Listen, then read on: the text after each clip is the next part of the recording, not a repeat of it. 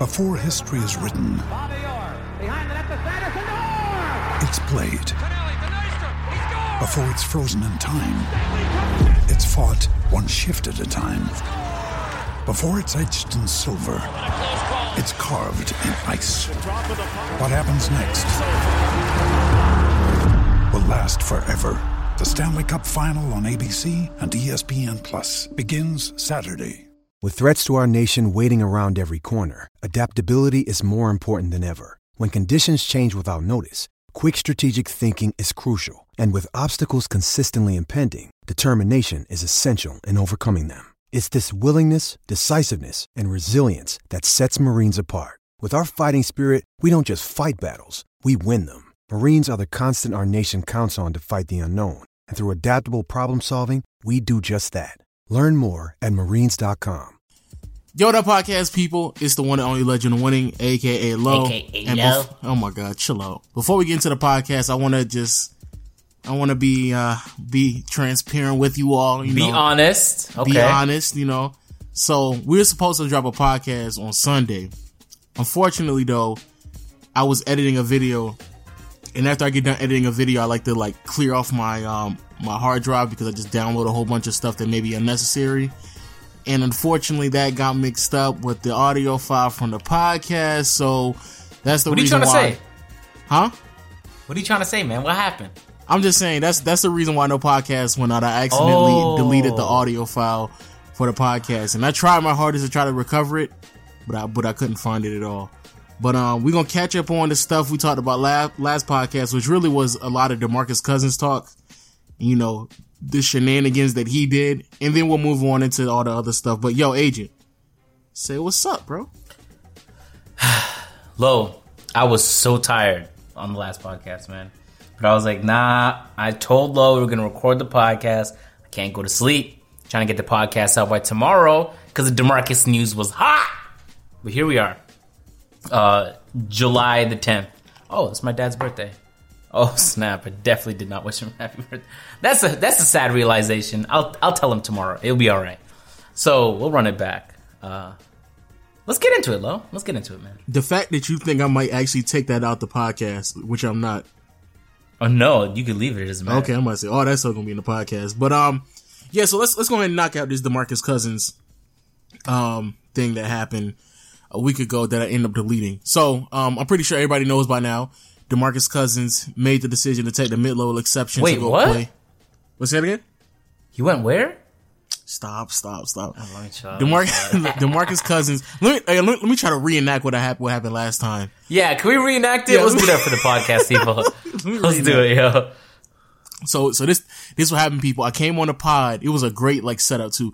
I came on the pod like this. Oh man. What's wrong, Lo? Agent, I grew up with I just grew up watching so much great basketball, competitive basketball, man. I don't know what happened to it, man. What do you mean, man? What are we talking about here? I mean, when I watch people wanting to compete, man, it was such a great league at the time, man, and I just saw so many people going after theirs, and if you win, you win. If you don't, you don't. But you go home as a man, What are you trying to say, Lo? I'm confused here. I'm trying to say that the NBA I knew and love is gone, and the league is ruined because DeMarcus Cousins is a bitch ass. I don't know if I said that. Yeah, you messed that up. You definitely had a better intro last time. Yeah, I did. But it was fine. But yeah, basically a long intro to make it shorter.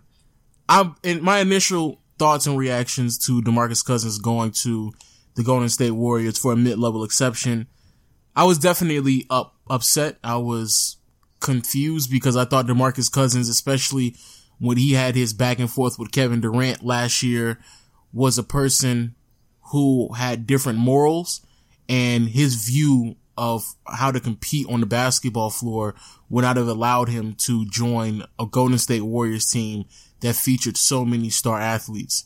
Then on the flip side of things, you have a person in Anthony Davis who actually was wearing his jersey during an All-Star game, because that's how much Anthony Davis appreciated what he brought to the floor.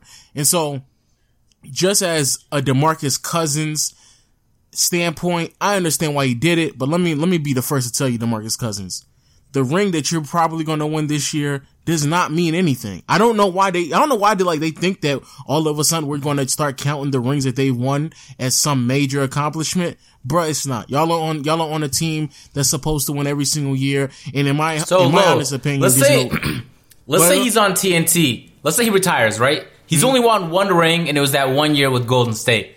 He goes on TNT, and often, maybe a couple times a year, you'll hear Shaq and Charles go at it, talking about Shaq says, you ain't got no rings. Then Charles says, Kobe carried you. And they have that whole back and forth. It's played out, but it happens. So there's always going to be that debate that Charles never won a ring. Now, we'll say DeMarcus went on TNT, right? You'd be like, but I got a ring. How does he think that's going to play out with the guys there? You think they're going to be like, he's right, Charles, he's right, he does have one more ring than you. It's not going to happen. They're going to look at the context in which he's achieved the ultimate goal of every NBA player is to win a championship. And they're going to be like, yo, it doesn't count. You went to the best team in NBA history and made it even better. I think we could agree, Lo, that he's the best center in the league. Well, Joel Embiid, he's one of the best centers in the league. If not number one, then number two. So I don't know why he thinks, and maybe he just thinks with time people will forget, and they'll just, DeMarcus Cousins has won a ring, and so that definitely puts him above this person. But anybody who understands basketball, all the people that are around now that are watching, that remember this moment, aren't going to forget how he won it. Just won't happen.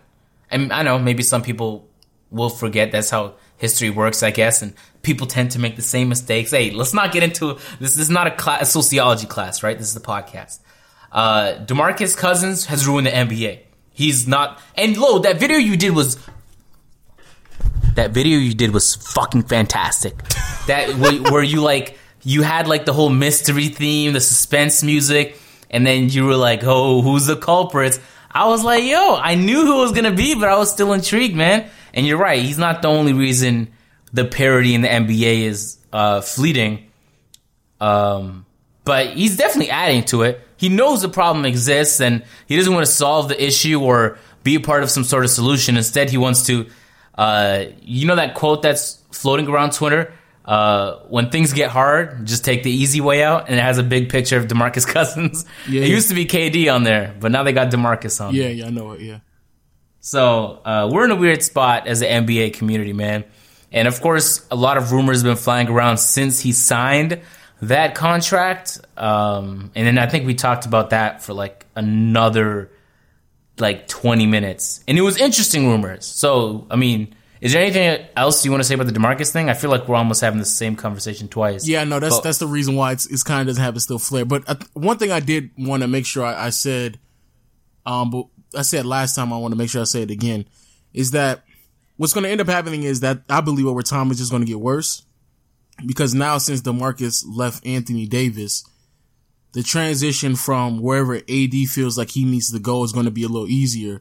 And because that Golden State Warriors team is just still going to be so stacked, it's just going to be teams trying to compete with the Warriors, building more super teams and depleting the talent that's around the league and stacking them all on the same rosters. The reason why, and a few things I know I said for a fact in the last podcast, but unfortunately, I deleted it. A few things that differ from where we are right now to where we were before is that when there's 8 teams in the NBA, it's easier to stack talent on one team because it's just not spread out. When there's 12 or 20 teams, it's easier. But when there's a 30-team league and majority of the talent is stacked amongst 6 teams, and then on top of that, you have players who are even trying to leave their roster to go to other rosters who are already stacked because like a DeMarcus Cousins just left and Anthony Davis, and I have no doubt in my mind that Anthony Davis will leave that team because it just doesn't make any sense for him to be there anymore. And so once this continues to happen, it just continues to perpetuate this mind state that we have to form super teams that have any chance of winning. And I just don't know when it actually ends. Many people just kept assuming that it wasn't going to get worse, But I believe it's just going to continue to get worse, or at least it just gets to a point where players find their way on teams that they want to play for, and it ends up depleting the talent across the league. Another great example is like Kawhi trying to find himself playing for the Lakers now. So, in my opinion, DeMarcus Cousins, I don't think your ring is going to mean anything. Clyde Drexler, who was already a great player, won a championship with the Houston Rockets towards the end of his career. People still put Charles Barkley over Clyde Drexler. So, I don't really think that your ring will amount to anything of significance when it's all said and done, to be completely honest with you. See, some rings I think have a lot of value. Like the first ring D-Wade won, I think he proved that he's a winner. And a ring like that will skyrocket you in the all-time rankings, for sure. And then let's think of a case where Kevin Durant is probably the most popular and the best example of a player where we'll see his ability to win. He's won rings and he'll probably win some more just based on how things are going. And it's just not going to hold the same value. Lo, you talked about the big market teams a second there, bro. Kind of going off topic, and we're going to get back on topic, but I saw this, and I think I Skyped it to you, and I was like, what the fuck? In LeBron's deal with Nike, there was a clause in there that if he went to a big market team, which I'm curious how Miami didn't qualify as, if he went to a big market team, then he would see additional bonuses. And I just thought, like, what? That is insane. That was the craziest thing I've seen in a while. I was like, Jesus Christ.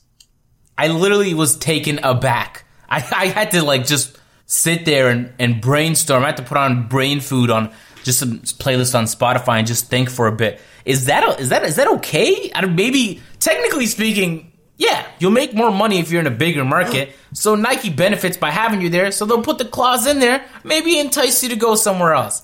But I can't imagine the NBA is going to sit there and be fine with that. They're almost they are incentivizing players to leave smaller market teams, which already have a severe disadvantage, and go to bigger market teams. So all of the superstars signed to Nike, and maybe there's something similar is going on with Adidas, and we know Puma's trying to get in the game, right? If this is going on with all of the top superstars in the NBA, the small market teams stand no chance. It's like they already have everything against them, right? In the bigger markets like LA or New York, you're living the life. Like the nightlife is fantastic, the lifestyle, of course. And if you're in LA, of course, you also have the weather. And then that doesn't even get into all the benefits. Like if you're with your family, Lo, would you want to live in LA or Charlotte? I'm just asking. You'd rather live in LA. I think 99% of people are gonna say LA. No, so I like small towns. I like Charlotte, bro. Come on. He's lying. Here. So you don't want to add more incentives, it's almost like this inequality between NBA teams that's it's never been addressed, ever. And every time they try and address it with some sort of policy to help out, nope, the Players Association just comes through and fights it off, and then they're like, job complete. And then we have a situation where everybody stacks up on the same teams because it's what benefits them the most. Now, financially, since there's more incentives, but also because of championships. I thought that was insane. It was probably the craziest thing I've seen this offseason, Lo, because I was genuinely surprised by it. I didn't even know something like that was allowed or possible. I didn't think it was possible, but I'll even go as far as saying this. You kind of alluded to it earlier about like other like shoe deals doing it. I honestly believe Puma's probably doing it as well because it would only make sense.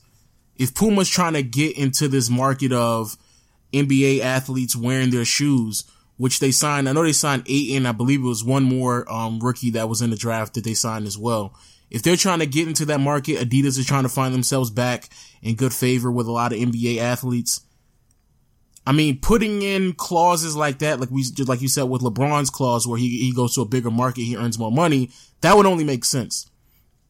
Which, that just makes it harder for them. Like, that makes it harder for the league. And so, that's something that it's gonna be hard for the NBA to try to regulate that because that would be out of their jurisdiction.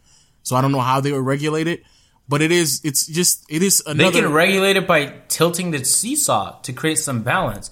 Give some sort of negative almost to decentivize people from going to big market teams to balance the scales. I don't know what that would be though. I mean, Adam Silver's a smart guy. He seems capable. He'll figure it out. I hope so. Well, I think one of the things that they did was they did incentivize players who were drafted by the teams that they stayed on, or they stay on the teams that they were drafted by, and you get more money if you stay on that team and you're an all NBA or MVP candidate or whatever, and you sign a contract, you get the super max. So I guess that's in a sense, I guess that's part of them incentivizing players, but I don't know, the amount of money that you can get from going to LA will just end up being the same amount of money that you can end up, the amount of money you can get to LA with the contract and the shoe deal could possibly be the exact same amount of money you would get playing for Indiana and just staying with the Pacers. So I don't know. It's interesting, but just in a bigger scale and in just a bigger picture, man, the NBA has, I don't know why people think that it's not a big problem, but it's a big problem. Like, we're heading down a path where teams are progressively becoming more stacked, or at least the way that's the way it's setting up to be. And I honestly believe we were heading in a different direction where with 30 teams in the NBA, things were coming across like they were extremely balanced.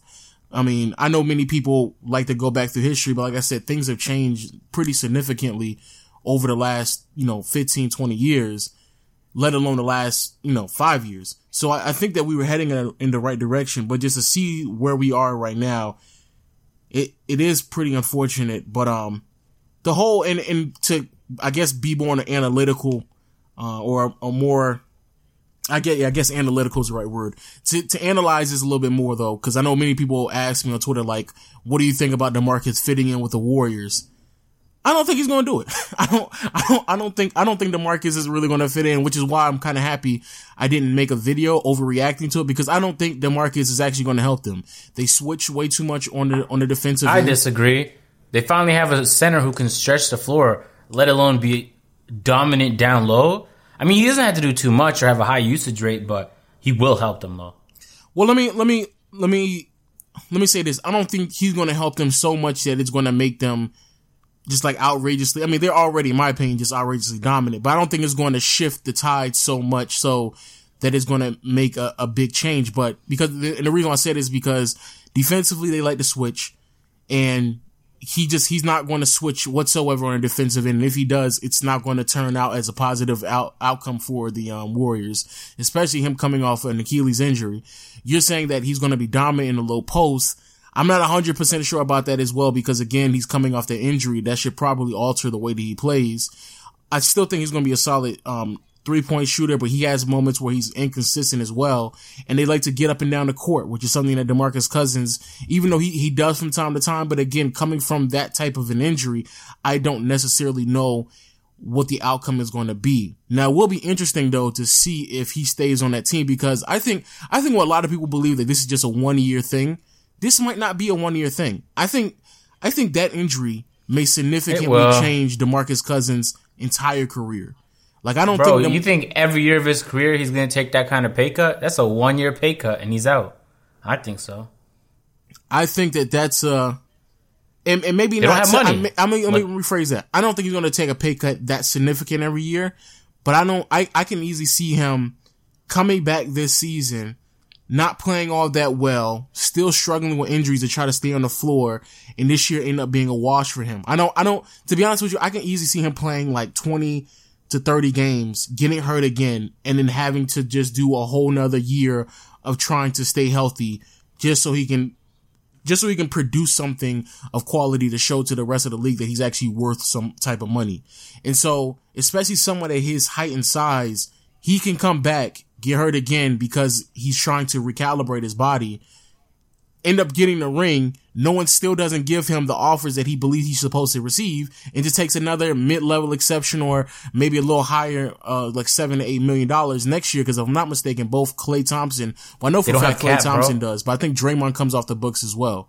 So he could end up doing that for another season. So I don't think this may not be a 1-year thing, because I really don't think Boogie next year, I don't even think he'll be a 20-10 guy. I don't think he's going to be a 15-10 guy. I think that DeMarcus Cousins next year might put up 12 to 13 points and grab 8 rebounds and play around 30 minutes at most. That's what I think DeMarcus Cousins may be. I think 30 minutes is a stretch, but I think his numbers will be better than what you're saying, bro. I think that because in the last 2 years he developed a decent 3-point shot, that it affords him some flexibility, because if he was just like a scorer on offense and he couldn't shoot threes just mid-range and inside, then this injury would have that would have been the most catastrophic thing for his career. But he's more versatile now as a player than he was in the past. And I think that more teams will be willing to, and I don't think it'll prove much, but if he does prove himself in Golden State, more teams will be willing to take a chance on him. So when you say that, what does he have to put up for somebody to take a chance on DeMarcus Cousins? I'd say like 15 and 10. That's like, and it really depends on the minutes, right? But if you're getting like 25 minutes, then 15 and 10 is solid. You want to make sure you're productive. I'm gonna tell you right now, putting up 15 points in 25 minutes as being probably the fourth option on that team. I don't think he's gonna do that.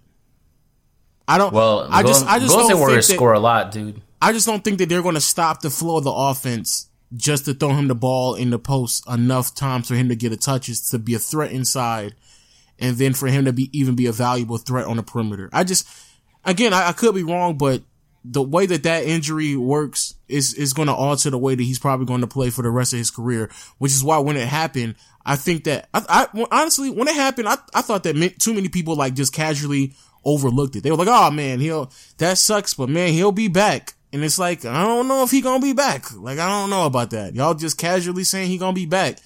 He might not be back. Like, that might have been like the last that we've seen of an elite level DeMarcus Cousins. That's what I believe. Well, I hope not, but it seems like that might be the case. I guess it all comes down to how hard he's willing to work to overcome said issues, or sometimes it might just be inevitable. It's just what happens with injuries. It's a shame, Lo, that injuries even occur, man. True. You know what's crazy, Lo? I was watching like a boxing timeline over like the 80s and the 90s last night at my parents' house, and I was just watching like Mike Tyson and Sugar Ray Leonard and some of these like all-time athletes just take blows to the head and deal blows to the head. And I'm just thinking to myself, like, these guys don't get injured as often as you might think for people that literally get hit for a living. But basketball players, like, it's not nearly as much contact as you'll see in mixed martial arts or even just boxing. And yet there's so much injuries. And the injuries that plenty of players receive are sometimes career-ending. And I just thought that was interesting. I would think that the MMA players, when you get put in a leg lock and they snap the shit out your ankle, you would think that would be what ends their career. And there they are, right back in the ring a year later after rehab, going for the championship belt again. Has nothing to do with the podcast. I just thought that was an interesting thought. Also, Jesus, man, Mike Tyson had a rough life, bro. I didn't really know he had it like that, man. He went to prison in his prime, man. That's the worst. You go to prison in your prime, man. You just got to sit there in prison thinking about what if. Anyway, Lo, I want to talk to you about the Houston Rockets because they've been up to something. Lucas Mbah-a-Moute dipped. We know Trevor Ariza dipped.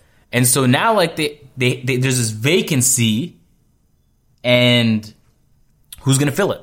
There was rumors that Carmelo might be the person to fill it if OKC... Did they figure out the buyout yet? It's already done. The buyout is already done, and Carmelo's... I guess the teams that are recruiting him. And I don't know what order this is in. I've just seen multiple people saying that Houston is at the top. Then you have Miami, LA, and the second and third. And then... New York. No. Let me chill. No. There's another team. I can't remember what team it was, but there's another team out there as well. I heard the Blazers were. I don't know if you brought them up. I forgot about that. That was a thing last year that Dame, for whatever reason, wanted to play with DeMarcus. Yeah, I don't know. He wanted to play with no idea. Carmelo. Yeah. So where's Melo landing, Lo? Where's he at? Okay, let's be honest. Because we have to reevaluate Carmelo Anthony's career for like He might get the minimum. Because if he's getting a buyout, usually players get the minimum. Here's the thing. I'm not even concerned about the money. I'm legit concerned about just the player. As a Raptors fan, and you could potentially have somebody come off the bench for you, put up the. Do not want him. You wouldn't? I'd rather have Norman Powell. Okay, and I'm not even exaggerating. As a Laker fan, I would not want Carmelo Anthony on my team. Just to keep it up front with you. And obviously we're fans, but we clearly know what Carmelo Anthony's about at this point in his career. And that's really the sad point. It's not really, it's kind of messed up that Houston is at a point right now where their options have been dwindled down to paying Carmelo Anthony to replace Trevor Ariza and Luc Mbah a Moute. But, that's just the reality of where they're at right now. And if they end up doing that's going to be tough. Cause I honestly believe that's going to take them a step back. Maybe 3 step backs. Okay. They're going to take a few steps backs to where they were at prior to. And I'm not talking about like little step backs. I'm talking about like James Harden almost. I think if anybody could check Melo though, cause he's been pretty belligerent in his inability to just be flexible. But sit on the bench some games. Can Chris Paul, that's the one thing. Can Chris Paul check Melo? That is the one thing that I've always thought that maybe Chris Paul and possibly even LeBron, which is why I'm kind of upset that LeBron could potentially talk himself and believing that he could talk Melo out of it. But I think Chris Paul might actually tell management and might actually be able to tell Melo, like, look, bro, let's just keep it a buck. You're not as good as you think you are.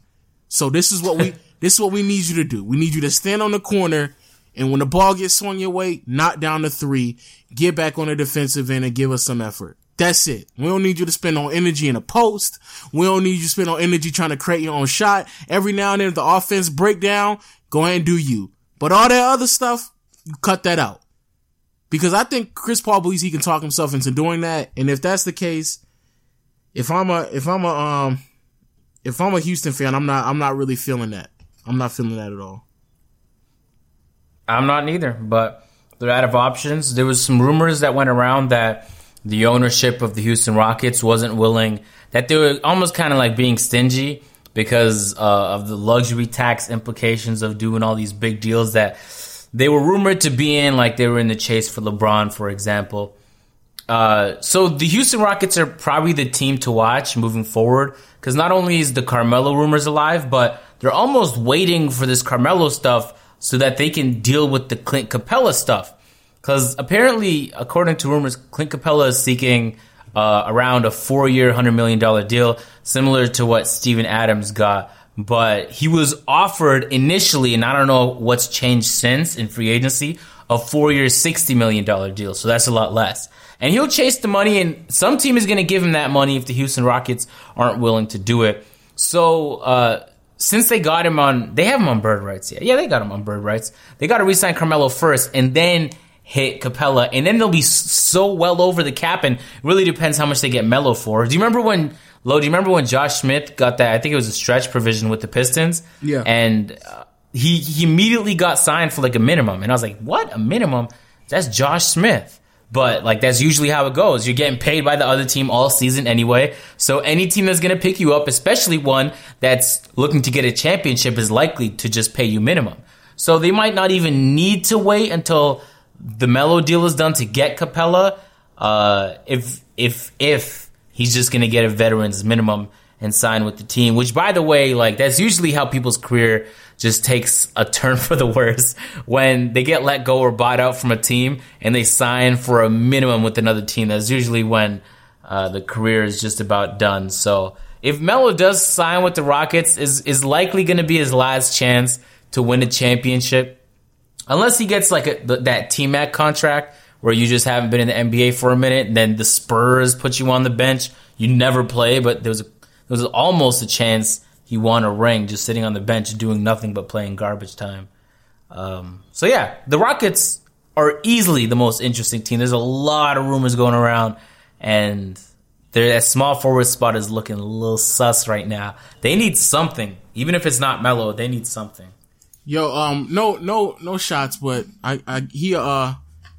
he a friend. I don't know he a friend of the show, but he's definitely somebody that, you know, I know I've talked to him off camera and stuff like that. What are you talking about, Lo?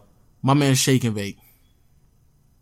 Why are you bringing up Shake and Bake? Look, man, because his tweet just killed me. I'm like, bro, what are you talking about? First of all, his tweet said Melo had 18 points per game as a third option, career high in threes made. Stop acting like he's a bum, please. Dude still got. Oh, I saw you reply to that. Huh? Yeah. I saw you reply to that on Twitter. Look, man, look. And this is, I'm not trying to really get on Melo, but you already know, I'm pretty sure a lot of you already know how I feel about Melo. It's not all about scoring. We gotta get some defensive effort out of him. Depending on what team he goes to, he needs to look to pass the ball way more than what he's doing right now. Yo. And if we're gonna keep it a buck, even when him scoring, which as a side note, it wasn't 18 points, it was 16 points. But even as he scores, he's a ball stopper and he's inefficient. Like, Melo, the one thing that always bothers me when it comes to talking about Melo is not really Melo. Sometimes it does, especially last year when he just said that he's not coming off the bench, which is just ridiculous. But a lot of times it's just fans. It's just like, why do you still think that Melo is that good? He's just not. He's not as good as you're making him out to be. And it's not just about scoring, but even if we're just talking about it, bro, Melo's impact on scoring has been dwindled down to inefficient and ball stopper. That's what it is. And so if he wants to leave a bigger impact and he wants to give himself an opportunity to win, he has to make adjustments in his game and in his attitude and the way that he addresses the teams that he's playing for and the role that he's going to receive on the roster. And it's going to be a significantly smaller role than what he's anticipating. Why is Dwayne Wade Dwayne Wade could do that. He could sit on the bench of the Miami Heat, get like 20 minutes per game. There's some games where he really doesn't do much at all. And he just understands that that's his role now. He's reached that point in his career, and he just wants to do what's best for the team. Carmelo does not help any team that he joins, and I don't think he'll help the Houston Rockets. For the Houston Rockets, Trevor Ariza and Luke Mbah a Moute, they're just corner specialists, bro. They didn't really do much on the court, right? They sat at the three-point line, spotted up, made as many shots as they could. It's the highest percentage shot in basketball. But they played on defense though too. That's So on the defensive end, they were also on point. So not only is Melo inefficient, incredibly inconsistent. He's unwilling to come off the bench, so you lose that flexibility. And now you also have a massive ego in there who doesn't play defense neither. And so you can sit there and pretend like, oh no, Chris Paul is going to push him to play. That's not how it works. You can't push someone to play defense if their entire career they prove that they're not a good defensive player. That's not how it works. I know, Lo, you sent me that tweet of the Raptors head coach, Nick Nurse, talking about, yeah, we're going to put DeRozan on the best player on the other team. And I'm like, what? That's clearly not how it works, man. It's not a matter of will to improve. That's not going to work. That's not going to work, Agent. That's going to be a disaster. Can you imagine? DeRozan guarding Kevin Durant, Lo? It's over. It's not a good look. Why is that not going to work, bro? I mean, sometimes you just got to step it up, man. That was easily the dumbest thing I've heard. Come on, Agent. Sometimes you just got to step it up, man. Man, you're going to be busy hiding Melo on defense. And then it wasn't Melo the one, or was that Paul George who said he didn't want to play the power forward role? He preferred to play small forward or something like that. The Houston Rockets are desperate. So they are the only team, I think, that should even be chasing Melo, even if it's for a veteran's minimum. I just don't see how he's beneficial to any roster at all. Well, if he goes to the Trailblazers, what's he going to do? Huh? They may also convince themselves that it may be a good thing. But all I know is that a team in OKC that honestly, they don't really have that much bench depth. I mean, they're going to either have to start Patrick Patterson or Grant at the power forward position next season. So that's going to cut into their depth as well. Like they were willing to cut their depth just to give, I mean, just to really, and they gave Carmelo Anthony money to leave. Yes. They gave Carmelo Anthony to leave. That's crazy. If someone pays you $28 million to no longer play for your team, you probably, you gotta reconsider something. You gotta sit there, reflect, put on the Spotify playlist that you've been waiting for, and just think about how it might be time for you to sit on the bench, or take less shots, or take smarter shots. And we got hyped last year because all that hoodie Melo, I didn't, but I guess it was a meme on the internet, the hoodie Melo. Oh my God. Oh, they should just let Melo play in a hoodie. We thought he was going to come with fire last year. And so many times people gave him chances. And every single time he used those chances to throw up a game-winning brick or to hop on the post-game press conference talking about, you hear this guy? I'm not sitting on no bench. But it's like you're putting up bench numbers. You're putting up bench stats. You're playing like a bench player. How you expect to not only get paid $28 million, but then also be a priority on the team that what's the opposite of helping? Making worse. I'm trying to think of one word. Lo, help me out here, man. Get the source. He's making them worse, Lo. Raise your hand right now if you want Melo on your team this season. Honestly, I don't really know. I was looking at them. That's also the scary part. How many teams are actually calling Melo like, yo, we want you, bro? Like, that's kind of scary, bro. That's scary. And you know what's sad, Lo? He was one of my favorite players growing up, man. Ah, man, when he went to the Knicks, everything kind of just fell apart. I can't root for the Knicks, man. Wow. Can't do it. And then going back to the whole Houston thing that we started off with, on top of the fact that they may end up getting Melo, the fact that they may also end up losing Clint Capella, bro, that's a massive blow on that team, bro. How do you even recover from that? Let's just talk about that, Lo. If they get Melo, all right, so they fixed, well, you can call it fixed, the small forward issue. I was about to say, they ain't fixing nothing. But now we have an issue at center where they might even have to run lineups where, like, Ryan Anderson, is he going to be running center now? Or what's going to happen? They're going to have to really stretch. I don't know, because I feel like, I know many people are saying that, well, there was moments in the final and in the conference finals where they couldn't put Capella on the floor just because of the defensive assignments and his inability to space out the floor and stuff like that. I honestly believe they really don't need that much more. They don't need that much spacing. I mean, they have 3-point shooting, or at least they had 3-point shooting at every position except for the 5. So it's not that big. He was definitely not the problem. And on top of that, the biggest thing that Capella brought to the table was really defense. I know there was other people in line to win Defensive Player of the Year, but honestly, I feel like Capella should have received a little bit more Defensive Player of the Year looks, and especially on defensive team. But Capella defensively was anchoring that team, and if you lose him, and then obviously they already lost Ariza and Lubai Mute. If you lose all of those pieces defensively at the exact same time, a team that I've always questioned how exactly good they will be defensively, because obviously D'Antoni is coaching them and he spends so much time on the offensive end, or at least that's just D'Antoni's, that's his MO, is not to really be concerned about the defensive end. As much as, we try to, overlook what they brought to the floor, defensively is what they brought to the floor. And that right there made a huge difference on the impact that they had. Let's be clear, Lo, they weren't just a good defensive team. They were a great, fantastic defensive team last year. And so if he's the core of that and you lose him, the second you start having inconsistencies on offense, expect that lead to dissipate immediately. It is not going to stick around because you won't be making nearly as many stops. And there's very little, there's only a handful of centers in the league, or just big men who you can throw down in the paint and just see immediate impact from. Like, let's just, Anthony Davis, maybe Draymond Green. I don't even know if I'll put him. Gobert for sure. Joel Embiid. That's probably about it, man. Unless I miss somebody. And maybe Steven Adams. And so far, the interesting part about it is that both of them, it's almost like they're playing, or at least it seems like the Houston Rockets, they're trying to give him as much as they possibly can without overpaying him, where Clint Capella is really trying to find his market value. Because it's also very interesting that no one really hasn't given him what he wanted. And so what it comes across is that I think a lot of organizations around the league are starting to recognize that they may have actually overpaid. They definitely overpaid.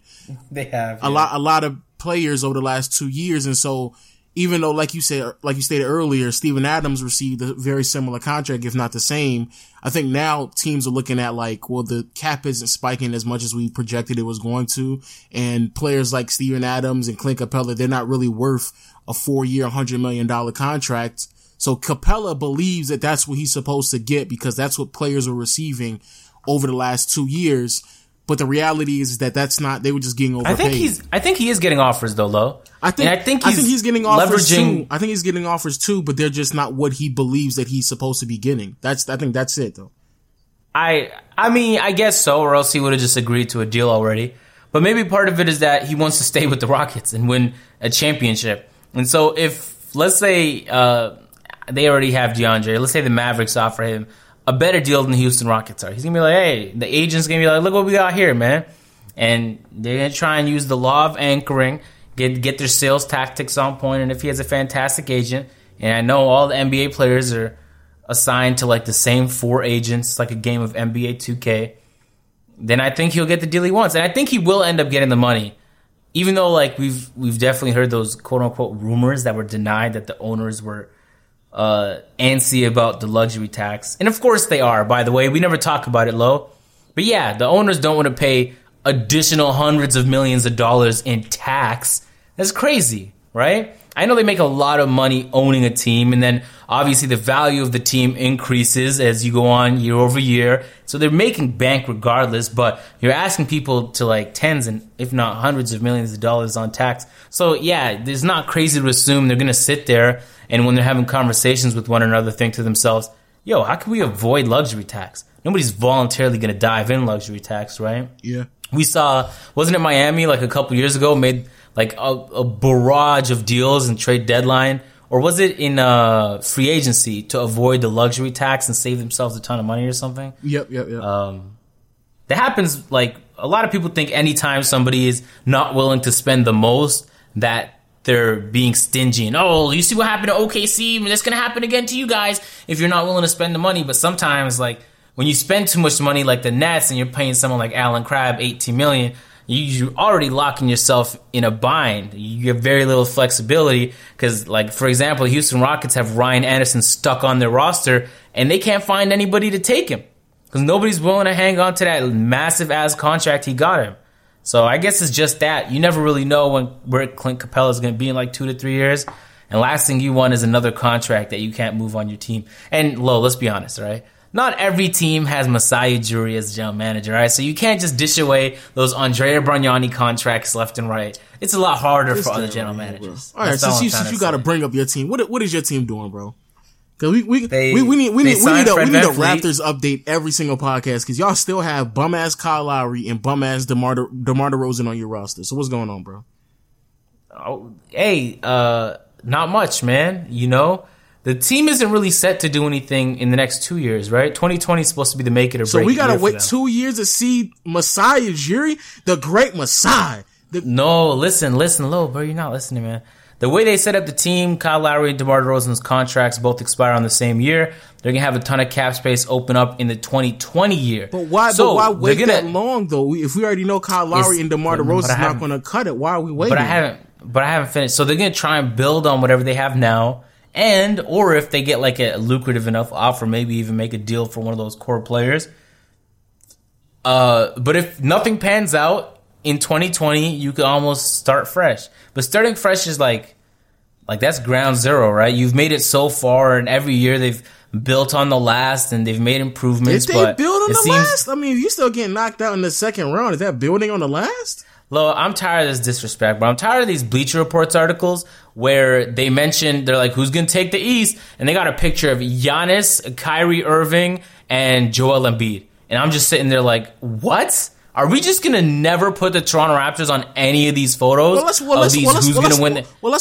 be clear here. Y'all continuously underperforming in the postseason. I don't know why you think you should expect respect if y'all keep underperforming. Lo, did you know the 76ers almost got swept out of the playoffs from a team that wasn't the Cleveland Cavaliers? Do you know that exact same team without Kyrie Irving and Gordon Hayward took the same Cavs team that y'all actually got swept by to 7 games? And do you also know that the Milwaukee Bucks took that team to 7 games as well? You do know that, right? Don't give the Milwaukee Bucks credit. They had a bad year all around. All I'm saying is that I don't know why we keep going into this conversation and you believe that y'all are going to I'm just saying, if you're going to put Giannis on the little photo for your little article, just, put Kyle on there too. But why we putting? I mean, they obviously not the face of the Eastern Conference. I mean, they're not even top 25 players though. I mean, we had to sit through and list the top 25. I've already done. I had my top 30 list already out. Also, people be hitting me in my DMs. Wait. When'd you put it out? I just put like part of my top 50 list on Twitter. People be hitting me in my DMs asking me like, yo, why you ain't done your top 30 list? But yo, that's another that's a whole nother story. We're saving that. We're saving that for the off season, of course. We're already in the off season, Agent. Nah, but this is an action packed podcast, bro. When it's 3 weeks from now and all we have to talk about like is a summer league or like what LeBron's new hairstyle is gonna be, bro, I'll drop that list. So sure, we'll keep it lit then too. Speaking of summer league, I don't know if you've been watching, but Kevin Knox, yo. So tell me about him because I heard who's that center that always talks shit for the Knicks tweeted about him saying he's nice. Who? Enes Kanter? He came from the Thunder. What's his name? Enes Kanter.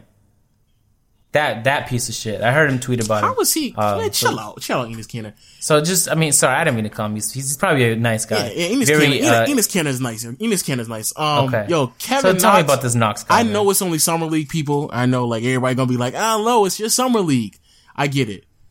But Kevin Knox is like a scoring machine. Like he's out there like putting up numbers and he's like making it come across as like very easy, which means that he's probably going to be poised to be very productive in his rookie season in the NBA if he's making it look easy against other rookies right now.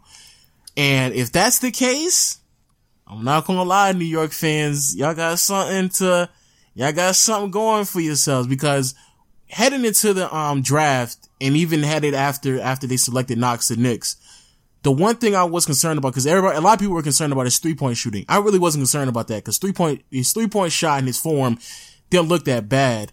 And he struggled from time to time, but I really wasn't concerned about that. I was really concerned about his versatility on the defensive end and his ability to create his own shot. And not really just create his own shot, but just like penetrate and handle the ball. And, wait. Was this the guy they booed? Yeah. I mean, but they boo somebody every year. Every year they boo somebody. I don't think, Knicks fans don't deserve it. Take New York out of that city, bro. I mean, take the Knicks out of New York. In fact, just take New York out of New York while you're at it. I can't believe these fans, bro. Who's giving them these tickets? They just boo everybody? Who's the guy they passed up? Who's the guy they wanted, out of curiosity?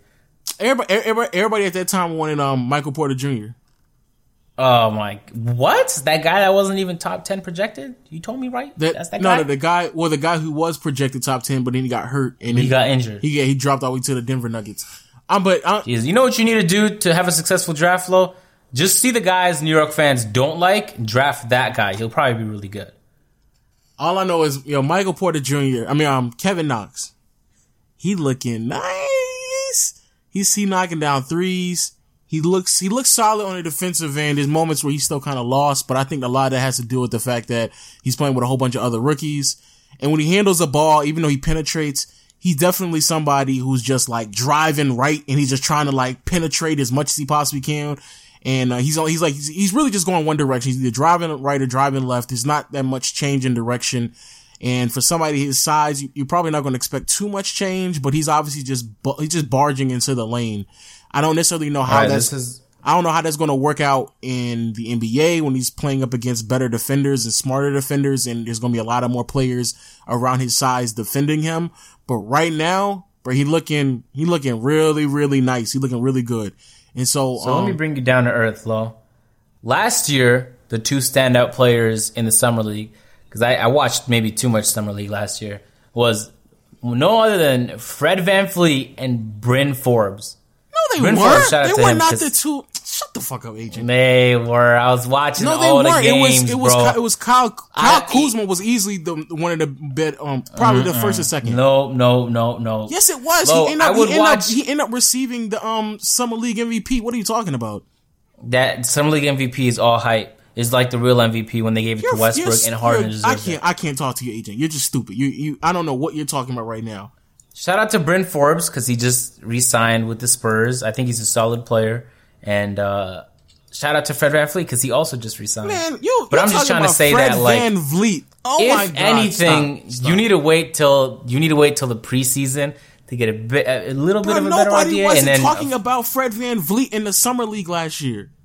I'm just saying that he was a standout player last year. I'm not. So don't get a little too excited about Kevin Knox, man. I'm not talking about somebody who's having just one or two good games. I'm talking about someone who's right now in the summer league. I get it, people. It's a summer league, but Kevin Knox is easily the best player in the summer league right now, easily.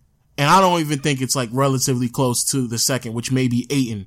And shout out to Trae Young. He finally had a solid game, but outside of this, I saw that. He finally had a good game. Jesus Christ. But Fred VanVleet, no, it was definitely Kyle Kuzma. And I'm not necessarily saying that Kyle Kuzma. It wasn't. Maybe you just watched specifically only ever the Laker. No, Kyle Kuzma won the Summer League MVP. Like, what are you? No, stop. No. That doesn't hold any value. Stop. Does not hold any value. And man. I'm not necessarily saying that Kyle Kuzma is a great player right now, but if you're able to translate your game that quickly against other great rookies in the NBA and you already look like a standout player, that's great news for the Knicks. And not only is it great news for them because they got talent, but they got talent at a position that they desperately needed. Kevin Knox can play both the small forward, the power forward spot. It looks like he's able to stretch out the floor, create his own shot, penetrate to the lane. Obviously, he's a little rough around the edges, but he's a really solid athlete. The way he's dunking the ball is impeccable. He's going up really nice and strong. And I like that. Shout out to Ayton. He had a good solid moments here and there. Like I said, Trae Young finally had a good, he had one good summer league game. Another player that is, that I've seen so far is Wendell Carter. And I said he's going to be a sleeper. So continue to be on the lookout for Wendell Carter. I think placing him next to Markkanen is going to be fine. He had one game where he had like 3 or 4 blocks. He was great anticipation, great rotation, which is always good, especially if you're playing up against or you're playing with other rookies who may not be that well rounded on the defensive end. So I like his level. Hey, Lo, I have a really important question, bro, to cut you off. What's that? Is Anthony Bennett in the summer league, bro? Stop. And I like the fact that his rotations and him able to read him able to read his offensive assignments and come with the help defense is correct. And I think that's is he in the summer league, Lo?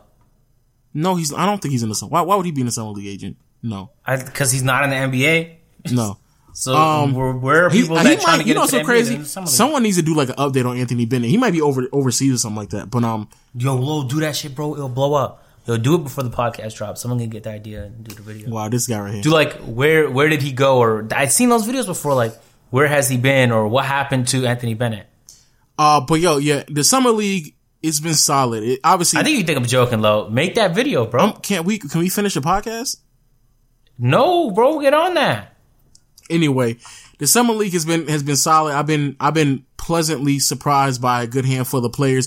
Also, Jonathan Isaac has looked really good. Like he's looked really, really good in the summer league as well. Nice. Oh, he's in the D League. I keep cutting you off. He plays for the Maine Red Claws. I love it. Okay, keep going. Sorry. Jonathan Isaac, he's been really solid as well, handling the ball. Him and Bamba had a few pick and rolls and pick and pops that I enjoyed.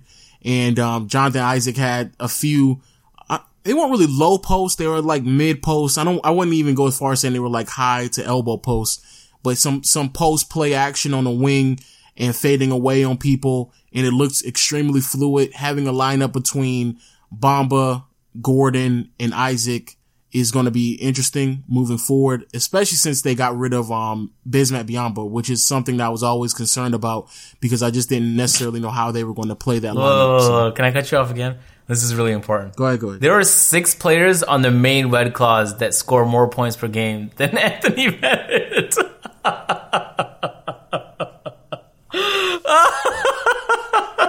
Are you There's done? 6 players in his own team, not in the league, on his own team that scored more than him last season per game.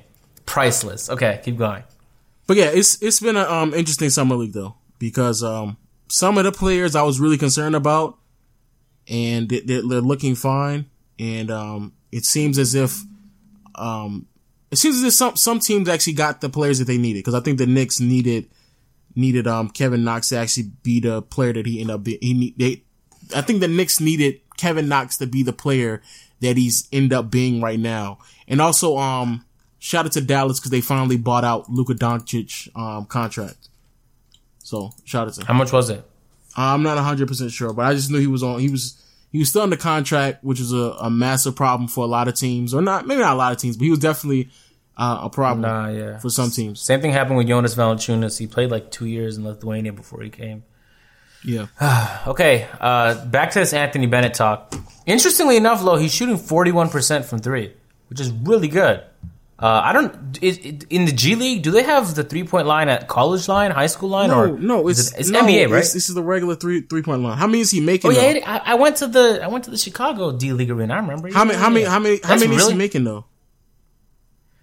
He's shooting 8 per game, so it's like his highest volume on his whole team. Is he a sharpshooter all of a sudden? God damn! Wow. Okay. So that must not too bad. So that must mean he's really trash. Why does that mean he's trash? Because if he's shooting that well and there's no one who still wants him in the league, that means he's really trash. I mean, not necessarily, because there's at least 4 other players on his team shooting over 40% from three.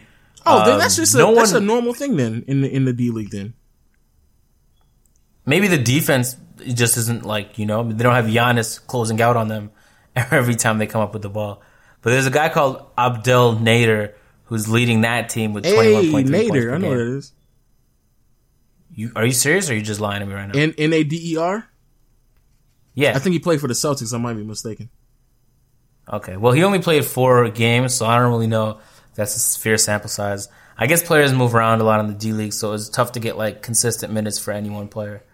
But yeah. Oh, wow. Okay. That's some information nobody wanted to know, but now you do know about Anthony Bennett. Yeah, nice. no one did not want to no one didn't want to know about that. His team is 17 wins and 33 losses. Okay, let me stop. Jesus. Let me stop. It's not funny, bro. His whole career fell apart because he got drafted too high. All he needed was to get drafted at like 13 or 15 and he would have been fine. Would he have been? No, wait. Let's pause. Would he have been? Honestly, yes, I think so. Because it's not like the Cavs are the only team that gave him an opportunity. You're right. I mean, the great Masai tried to sign him, right? To the D League. No, I'm just saying, but the great Masai gave him a chance too, right? To the D League. I'm just saying the great Masai. The great Masai tried to buy on some of that Anthony Bennett stock, right? And it just failed on. Actually, he did it. He did it for selfish reasons because regardless of how you want to cut it or slice it, how you want to say it, your guy Masai tried to go after that man, and it didn't work after him. So it's not like he put him in the D League. It's not like the Cavs were the only team that gave him an opportunity. There's a lot of teams that gave him the opportunity to be a productive player in the NBA. It's just that I sincerely don't believe he's good enough. I just don't think he's good enough to be in the league. That's all. Who do you think is a better player, him or Greg Oden? Let me stop. All right. That's enough. That's enough right there. I wanted to talk to you about something, but I forgot what it was, man. It was important. It was really important. You know what's so crazy? I thought about it too. I was like, man, there's something I wanted to say, and you brought up all this other stupid stuff, and I don't even know what it is anymore. Oh, here's what I want to talk to you about. There was so Marcus Smart is still in negotiations. I guess all the big free agents have fallen, so now we're talking about Marcus Smart. Thank you for bringing up Marcus Smart, because now that reminds me of who I wanted to talk about. Really, I just want to talk about all the free agents that are left. That's what I want to talk about. Oh, okay. I thought you were talking about a different player. Oh, no. Yeah, all the free agents that are left. Marcus Smart is one of those players, so we can talk about him, and I'll talk about the other people. So, what about Marcus Smart? On a free agency podcast, you forgot that we're also going to talk about other free agents than DeMarcus and Carmelo Anthony? Yeah, because I, to be honest with you, I think I and maybe half of the league have forgot about Jabari Parker. To be honest with you. I haven't heard any news on anybody signing Jabari Parker. I wouldn't sign him. Would you sign him? You want a player that could show up for you every single day. Be consistent. That player is Chris Middleton. Remember last year when I said Chris Middleton was going to be better than Jabari Parker? And everyone was like, did you remember when Jabari, he just had to deal with some injuries, but he's going to be back and better? And I'm like, bro, I'm telling you, bro, Chris Middleton is that guy. Chris Middleton's that guy. I don't know who would want Jabari, to be honest. Bucks fans, maybe, because they they've been with him for a few years. They grew that love already. Would you want Jabari on the Lakers, though? I wouldn't want him on the Raptors. What does he provide? It depends on how much money he's willing to take. I would take a risk on Jabari. But So let's say it just depends. 15 million a year. How much? 15 million. 15? Yes. Hell no. 15. What the hell? Damn. Because that was what Marcus Smart was rumored to get. Well, Marcus Smart isn't injured every year. So, yeah, Marcus Smart can get that. Why am I paying Jabari? Okay. Why would I pay Jabari Parker 15 mil? So what would you pay Jabari Parker if you're a general manager? 7 to 10. Anyone would take him for 7, bro. 7 equals no risk. Van Fleet signed for 9, my guy. Come on. That's what I'm saying. Like if he can do a Nerlens Noel type of deal where like you just sign for a year or two and you try to prove yourself, and then if everything works out for you, and obviously it'll work out for me as well, then we can come back to the negotiation table and restructure a new deal for you. But That usually doesn't work out for players. Rondo's been doing that for like 5-6 years now. yeah, but I still feel like if that's what I was willing to do, I would do that. That's what I would do. But if we're borderline 15, I just feel like I could spend $15 million in a way more productive way. Just a way more productive way. That's what the Rockets were initially offering Capella, right? 15 times 4, 60. Yeah. Interesting. And interesting. And if they're trying to get away with paying him 15, you think I should try to get away with paying Jabari Parker 15? No, that's too much. That's too much. If I'm his agent, I'm just saying that's what I'm asking for. And then people are going to be like, but he's unreliable. And like, they go pretty hard in those negotiations, Lo. And it's good you have an agent because it's difficult. It'd be tough to hear that stuff because really, if I'm sitting across from you in the negotiations table and you're the player, Lo, I'm naming all the reasons why you're worth less so I can get a better deal. And then you and your agent are naming all the reasons why you're worth more and all the things you provide. And so it could be almost like, I feel like it applies some tension to whatever relationship. Because, and this happened with the Blue Jays, and so I know it happens. It just rarely ever gets public. Marcus Stroman, a pitcher for the Blue Jays, went on Twitter to voice his almost disgust, or maybe the better word is disappointment with the Blue Jays because of how their negotiations went. And I don't understand how it works in baseball, and someone listening probably understands it better than me, but they have negotiations pretty frequently about contracts. It's a lot more complex, and I didn't even want to understand it, but I just thought to myself, this is the first time we've seen a player come out in the public and just say, like, he almost felt offended that this family that he fought for was saying all that stuff about him in negotiations just to get a better deal. And keep in mind, Lo, in the NBA, while we have a cap, we have to deal with the soft cap. In the MLB, you could pay whatever you want to players. And so there was no reason to do that to him aside from the fact that they just wanted to save some money. But anyway, it's just an interesting thought. I'll be interested to know, like, if whatever reason, like, all of the NBA leaks just came out in one day, I'd be super curious who left the team because the negotiation went super bad and with whom. Now that I would love to find out about, but like, that would never leak. Nobody would ever leak that. Not the agent or the player. They just keep that to themselves. Anyway, I just keep going on these rants. Yeah, I don't know what you're talking about. But yeah, Jabari Parker, 7 to 10 million from me. Hopefully he finds. How much would you pay Marcus Smart? 10 to 12. I can't pay Marcus Smart 15. I agree with 12. I think 12 is a good amount. 10 to 12. Maybe even like 13. Also, who's left on the free agent board is Isaiah Thomas, Wayne Ellington. I forgot about him. Yeah. Now that's somebody everybody forgot about. Yep. Isaiah Thomas, Wayne Ellington, Rodney Hood, Gray Monroe, Jahlil Okafor, and I think Nick Young has actually signed, so I don't know if he's still a free agent, but Nick Young, if I'm mistaken. Yeah, where do you think Isaiah Thomas is going? Jesus, he's the only relevant. Well, the rumors have been Orlando, because Orlando, they still need a guard. So that's been the rumors. How much do you think he's going to make? Wow. If you asked this like a year ago, the number would have been so different. I don't know, but if Orlando is the team that's willing to pay him, probably a lot more because they're stupid. Yeah, exactly. I wouldn't be surprised if it's somewhere between 15 to 20. Hey, man, imagine paying Isaiah Thomas $20 million. Yeah, I wouldn't be surprised. I you know what's so crazy? I think Wayne Ellington and Rodney Hood, they're too solid of players for them to still be available.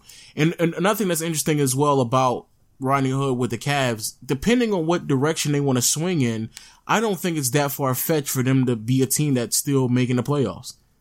I think I don't know if we. I think they will. I don't know if we said this in the last podcast that I deleted, or if we said this before. We did. Yeah, okay, totally did. Okay, this is a conversation that we're going to try to act like we didn't have this conversation, but yeah. So if, all right, so just introduce it. If the Cavs want to continue to compete, which to be completely honest with you, I don't necessarily know if they're willing to, and it really wouldn't make any sense because it would lead into basically first to second round exits in the Eastern Conference, but. If the Cavs wanted to compete, signing back Rodney Hood isn't that crazy. However, Rodney Hood and Wayne Ellington still being available is it's a little suspect to me, because if I'm any team in the NBA that needs some perimeter play, like if I'm Milwaukee and I don't have to sign back, this is a great example. If I'm Milwaukee and I'm not signing back Jabari, why am I not just going after Rodney Hood? Maybe they want to get Malcolm Brogdon some minutes, and they don't really need Wayne Ellington. But that would eat in your depth if Brogdon is now getting starting minutes. I mean, I guess so. I'm just trying to think of some excuses of why not. But I'm just throwing examples of like a team that if you're not signing Jabari and you're kind of getting to that point where it doesn't really make any sense for you to sign Jabari, why not just go after Wayne Ellington or Rodney Hood, and just try to put them on your roster? Because Rodney Hood has a little bit of a reason, right? Ever since the deal with him not wanting to come in with the playoffs against the Raptors because it was garbage time, I think if I was a general manager, I'd have questions about what his focus is. He's not all about the team if he's opposing coming in the basketball game just because it's not prime time. It's garbage. That's very true. However, on the flip side, and I'm not trying to sit here and act like that's acceptable because it's not.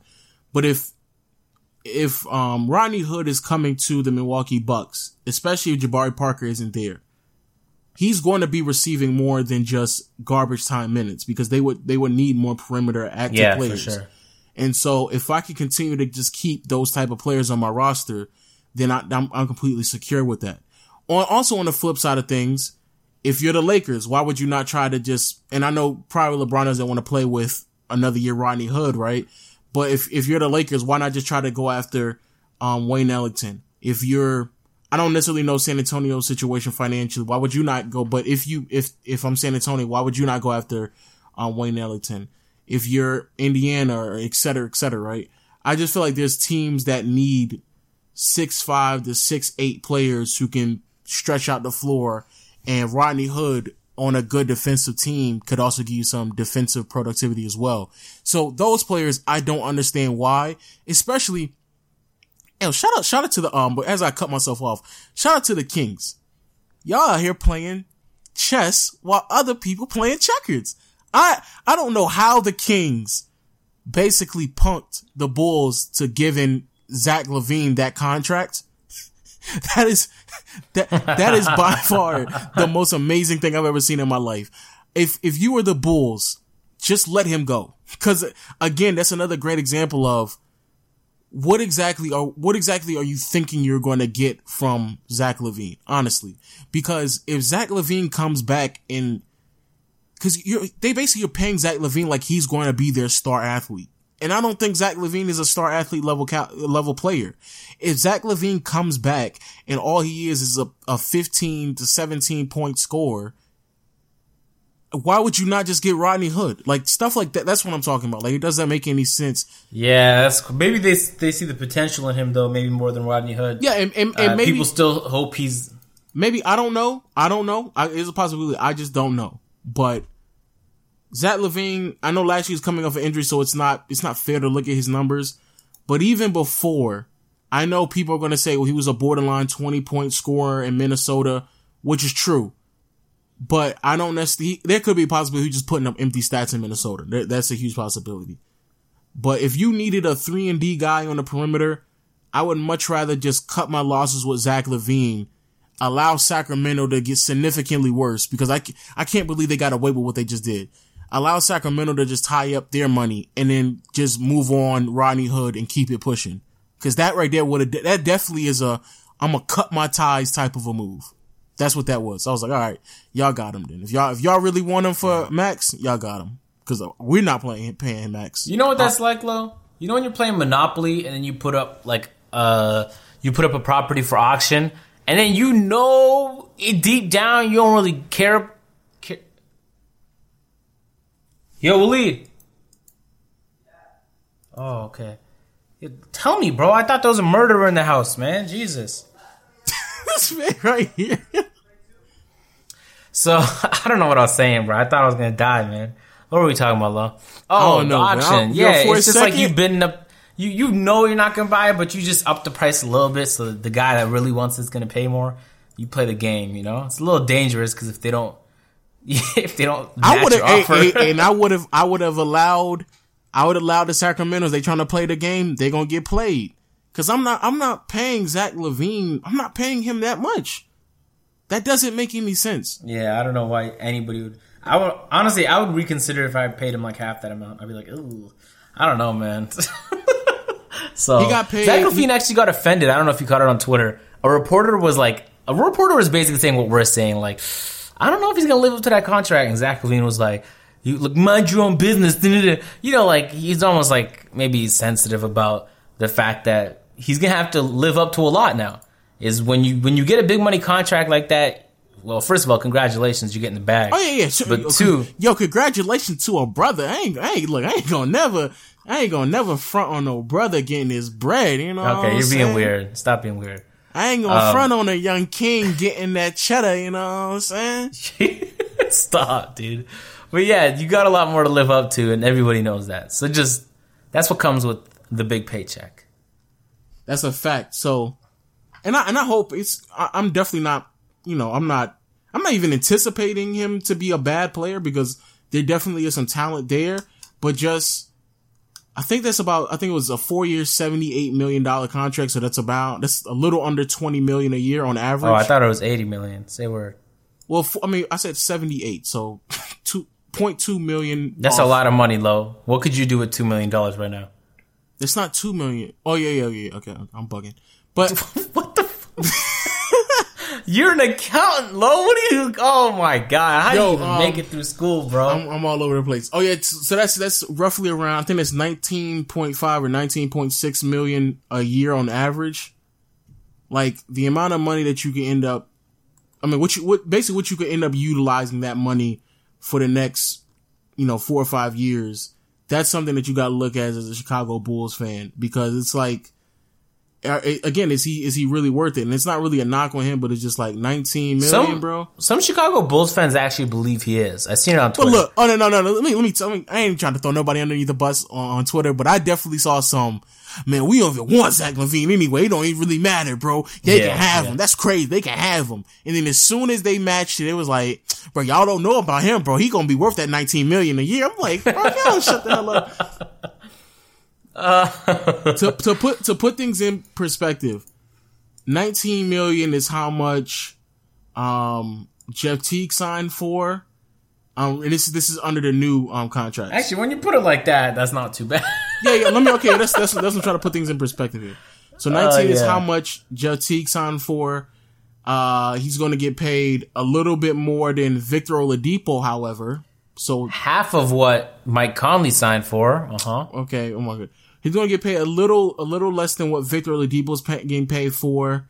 A little less than what Nick Batum is getting paid right now.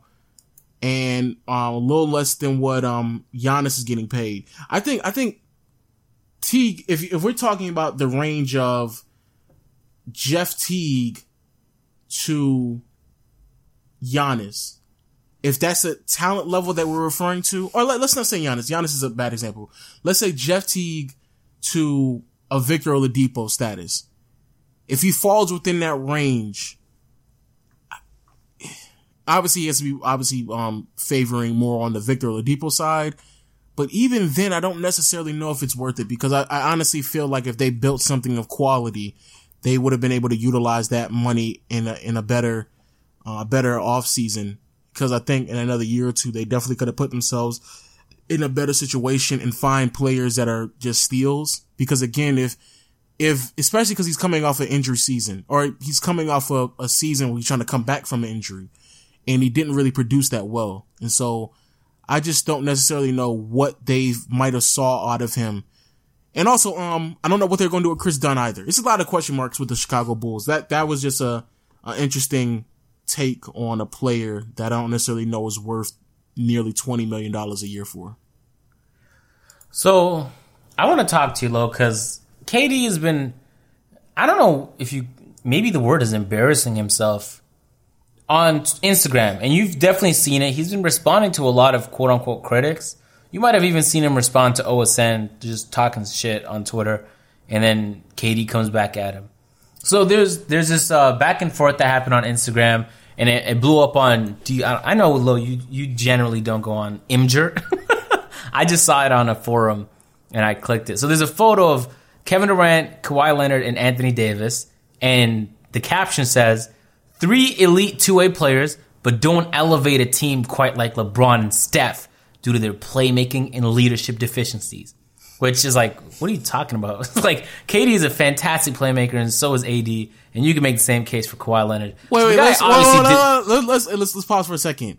Shout out to my man Bucket Center, because I actually know who runs that IG page. Then do you know the back and forth? Because he posted the DMs. I'll read them out right now. Yeah, I know. We were just in. I was just in. I got an exclusive. Whoa! Hold on, wait for a second. What the fuck? Because he was just in Discord and he was talking about this. Well, tell him he's an idiot for that comment. Jesus, that didn't make any sense. He just named 3 great playmakers and leaders. Like, Durant just assimilated. He went on to the greatest team in the NBA and then made them even better. He just fit in like that. It's not an easy thing to do. I mean, it's a lot easier than beating them on OKC. But it's not as simple as some people might make it seem. And there's plenty of cases of like just teams coming together and just not working out. So, all right. And that doesn't even include what he said about Kawhi and Anthony Davis. So Kevin Durant sent him a DM, said, bruh, go sweep your dorm room. You don't know hoops. Stop tagging me in this trash. He called him a middle school / knockoff Stephen A. Which I think is interesting. So the other guy replied, he said, you know it's true. That's why your insecure ass responded to me. Why don't you actually prove you can lead a team to a championship, not even in the same galaxy as LeBron? And then KD responded, I get it. You obviously want people to respond to it. So I did. If you can't respect it then, and he did like the shrug emoji, do you tag all of your followers in post? Get your shit spell checked, KD. You wanted me to view it. I did. The other guy responded saying, I respect your game and I understand you're the greatest scorer I've ever seen, but I just don't think you can lead a team quite like Steph and Bron. Which, by the way, is a perfectly fine opinion to have. I'm about to say, that's the point I was really going to get to as soon as you got done. It's like, bro, it's nothing that he's saying is that outrageous. Well, it was a part about playmaking deficiencies. I'm like, what are you talking about, right? He should have just said this in his post in the caption. He followed up, he said, doesn't mean you are the best 1v1 player in basketball, but it means I'd take those guys, and it cut off, but he probably said those guys over you. He followed up and said, you can use whatever I said as motivation to prove doubters like me wrong. Then here's where it got interesting, because KD responded saying, nah, buddy, you're like 12. Lo, how old is this guy? Is he 12? He's not 12, but he's young, though. Yeah, he's young. Okay. But which contradicted what KD said earlier, because KD said he was some college kid or whatever. Now, KD, do you know college students that are 12? Give him my number, KD. I need smart people around me. You know what's so funny? He was in Discord while this is happening. That's the funny part. You were talking to him while this was going on? I wasn't like he was in the voice chat. I wasn't in the voice chat when when it was going on, he was in Discord like telling like people what was going on, because he was. Oh, really? Yeah. Okay, he followed up. KD said, nah, buddy, you're like 12. Your opinion will not be used as my motivation. Crying face. Y'all got people thinking that since I get buckets in the NBA, I'm too big and famous to be a black man at 7 p.m. on a Tuesday scrolling through Instagram. Lol. Y'all are too funny. I like Instagram. I like basketball. Crying face. You GOTS? GOTS? What does that mean? I have no idea what that means. You gots be. Oh, he means you gots to be tripping. Yeah. You gots to be tripping. You gots to be tripping if I'm not gonna chime in every here and there. Lol, ha. So, let me pause here for a second before you keep reading it. Right. It's one thing just to reply on like the Instagram thing. The comments, yeah. It's another thing to go into someone's DMs though. Like this is the part of Kevin Durant's.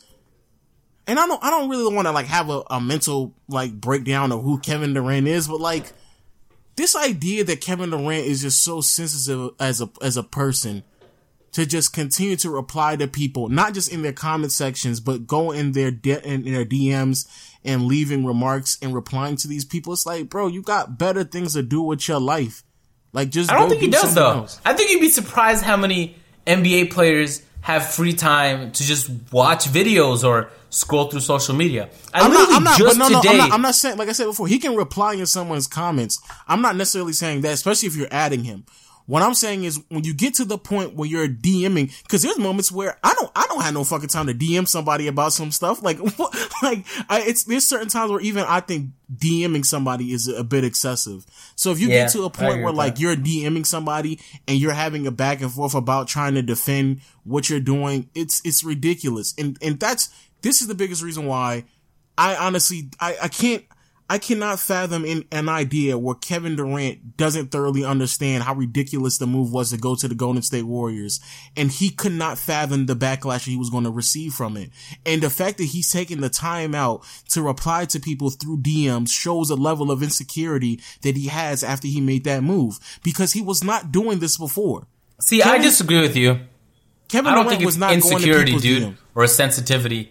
I think he's just more open than other players. He has a YouTube channel, dude, where he just does Q&As. Doing it before, though. But he wasn't doing it before. I get that, but players evolve. Like, he runs Q&As regularly on his YouTube channel. You know he's super active, and he said he loves Instagram. Man, I just think that's who he is. Let me cut you off real quick.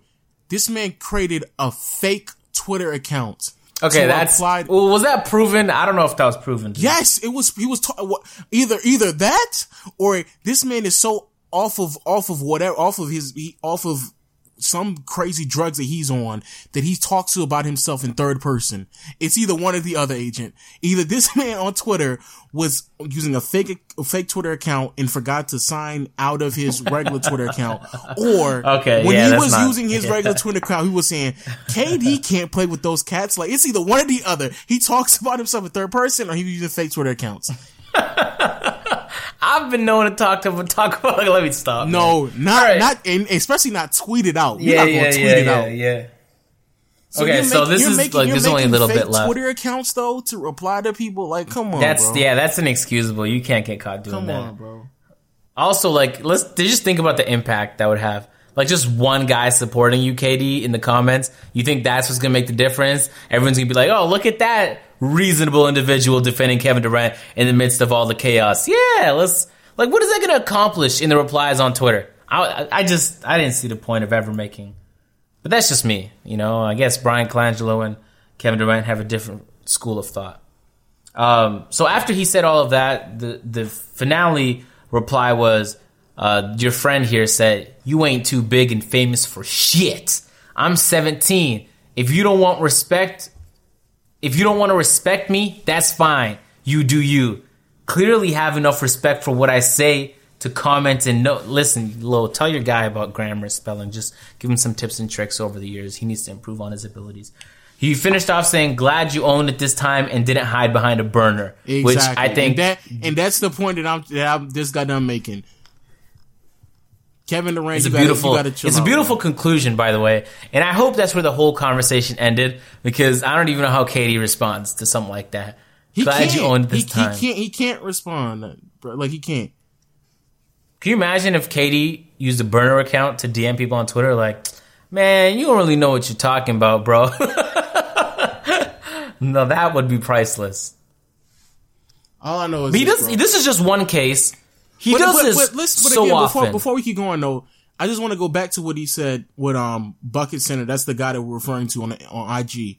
He said that three elite two-way players, but don't elevate a team quite like LeBron and Steph do. quite like LeBron and Steph due to their playmaking and leadership deficiency. And he's showing Kawhi, KD, and Anthony Davis. Now, you may disagree with what he's saying, but honestly, what he's saying is it's not that far off. It's not like he's saying something that's so blasphemous that it's hard to believe what he's saying is true. It's not.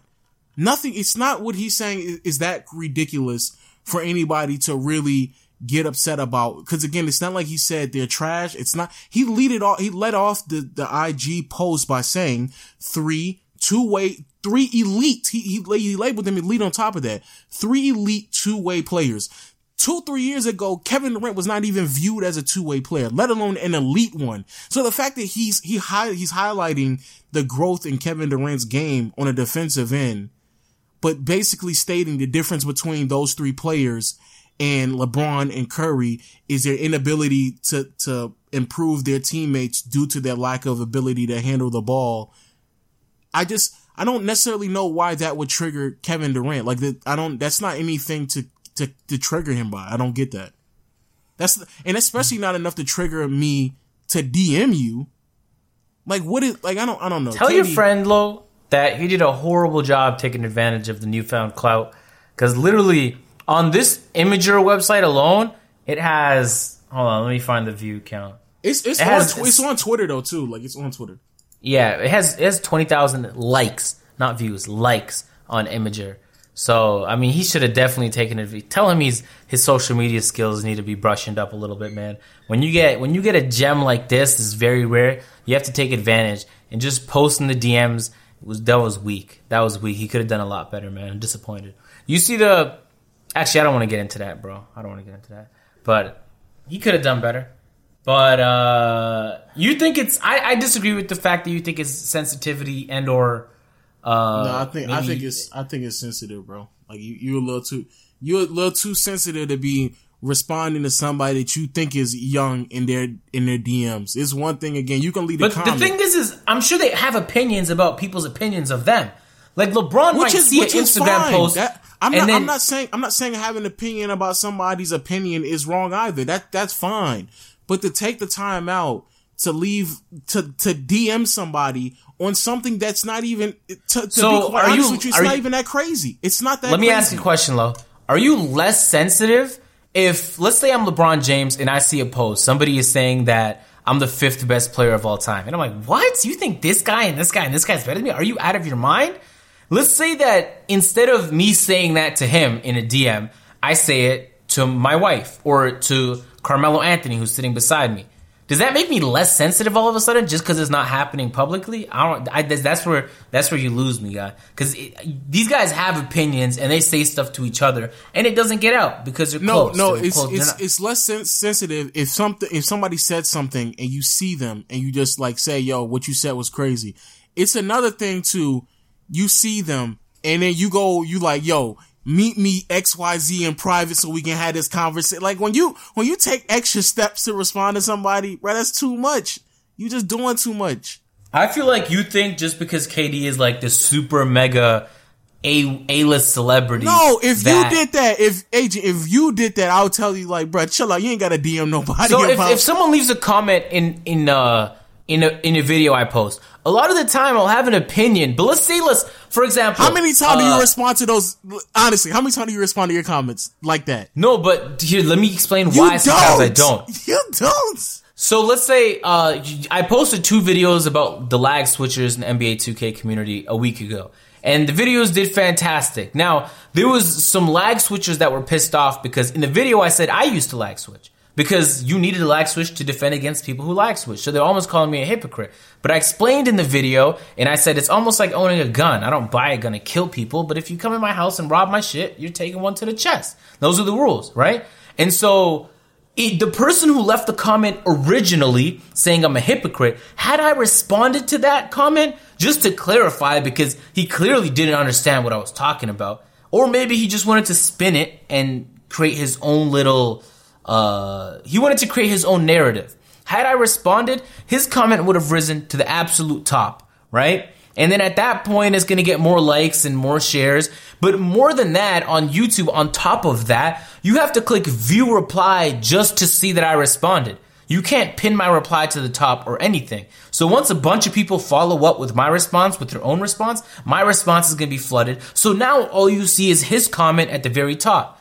And so for me, a lot of times, even if someone's talking shit, even though I might have an opinion, and I might even just want to clarify, maybe he's confused where I stand, like the way Durant is right now, but I can't, because what Durant doesn't care about, seemingly, is that people will post DMs or will expose the messages, because for them, what is there to lose? It's not like Durant's ever going to be friends with them or have another conversation. It's just potential instant clout from saying, this is what Kevin Durant DM'd me. Isn't that pathetic? Look how I handled it. And then did you see the conclusion where I brought up his burner accounts?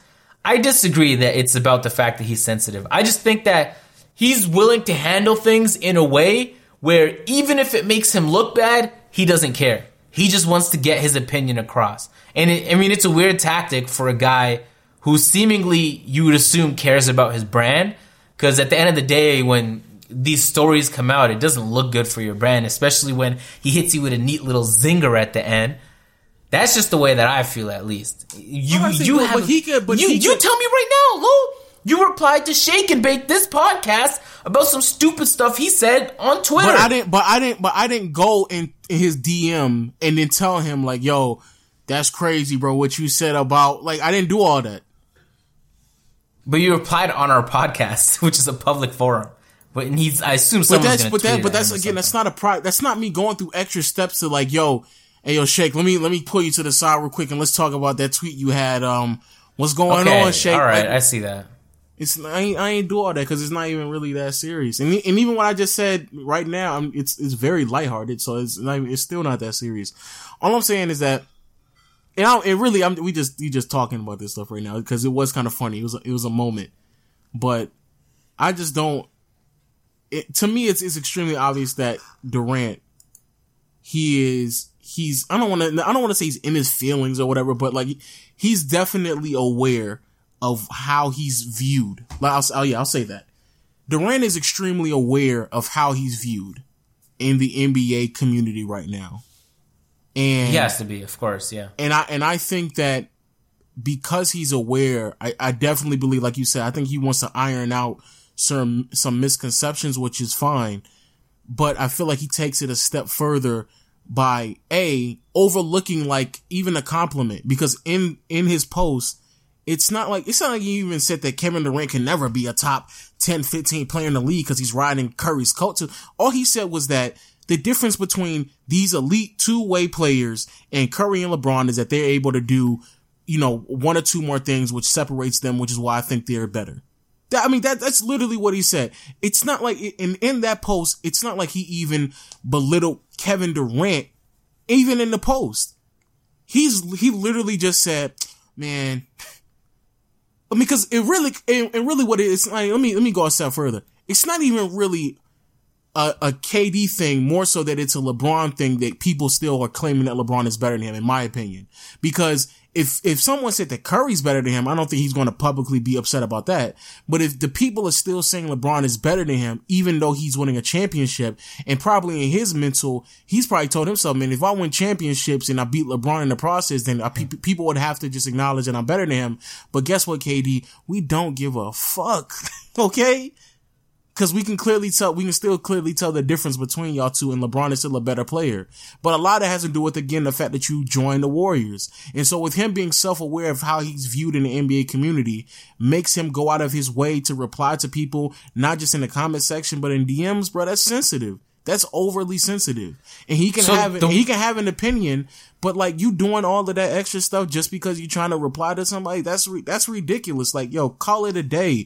Everybody has their opinions. And even in his opinion, he bigged you up. He bigged KD up. It's not like in the defense of KD, he started the reply in the DMs with sweep your dorm room, but he followed up with stop tagging me in this trash. So I don't think he was hunting for information. I think he was just looking through his Instagram, and he happened to be tagged by this. He came across it, and he had opinions, so he DM'd the guy and just said what he thought. Which is a side note. I agree. I don't know why people be tagging people on Twitter or on Instagram. Y'all got to cut that shit out.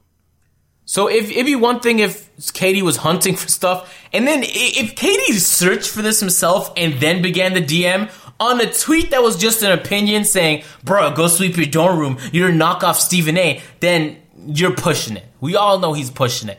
But if you're tagging the guy, you're looking for his attention, and then once you get it, don't act surprised like he should be doing better things than replying to measly old you. He has opinions, and you brought it to his attention. So, I mean, it's definitely uncharacteristic for an NBA player to just sit there and DM it's uncharacteristic individual for a grown man. That's what it's uncharacteristic as. Anyway, if you're tagging him, just you expect him to see it, or you want him to see it. So don't act so surprised, man. But no, again, don't act surprised about the comment. But if you DMing me, bro, I would have dead ass told Katie, like, bro, Katie, if you don't get the fuck out of my... No, you wouldn't. You'd be hey, you want to do a collab on my channel? I would have been like, Katie, if you don't get the fuck out of my DMs and go practice or do some shit, bro, like, what are you doing, bro? Stop that, bro. You'd be surprised how much free time players have. Because they can't practice all the time. They gotta rest. I would have been like, bro, Katie, if you don't get the fuck out of my DMs and go watch a show or something. You know what I saw yesterday, Lo? You'd be surprised, man. I was watching one of the car channels on YouTube, Vehicle Virgins. Austin Rivers DM'd them and said, yo, I bought this new, it was a Porsche GT2 RS. It's some like $300,000 Porsche. It looked fantastic. And then he just invited them for a collab. He said, yo, I watch your videos all the time for hours every day. That is what he said every night. He goes to sleep and he watches their videos. And I'm like, what? And of course, we saw on one of Mike Krezemba's posts in the past that Giannis watches his videos. I've done videos with J.R. Smith and Darius Miller. Like, these NBA players aren't working 24/7. Their bodies need rest, and that's to avoid injuries. You're still missing. I get what you're saying. That's I'm just what I'm saying. They can do it, but bro, don't be, Katie, don't be sliding in my DMs. I get that. Yeah, bro. I get that. Don't pretend like you wouldn't try and finesse for. No, I would be like, Katie, if you don't get the fuck out my DMs, if you don't dip from my DMs right now, Katie. Yo, get out my DMs, Katie. Would you drop a video, Lo, if he responded to you and said, hey, go clean your dorm room, Lo? If he said some shit like that, what would you do, Lo? Out of curiosity. Would you drop a video? I would first say, Katie, dip from my DMs. First of all, A. Okay, and then B, I would low-key just post it on Twitter and be like, yo, this is popping over here. That's it, yo?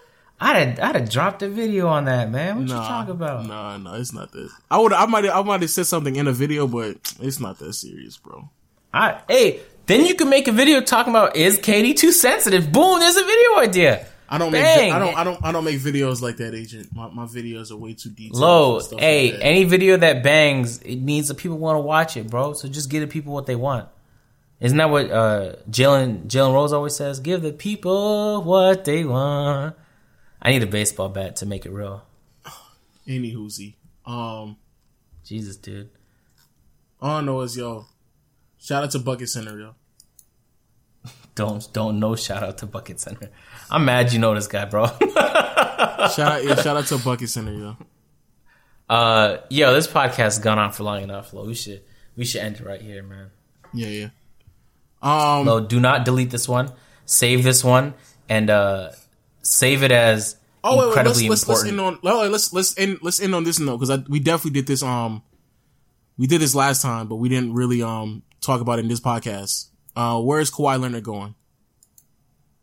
Oh, we forgot about Kawhi Leonard. Yeah, because by the time this pod goes up, Kawhi could. I mean, by the time we record the next pod, Kawhi might already be on another team. Okay, so I'll guess now, and we'll explain it if he hasn't moved yet in the next pod.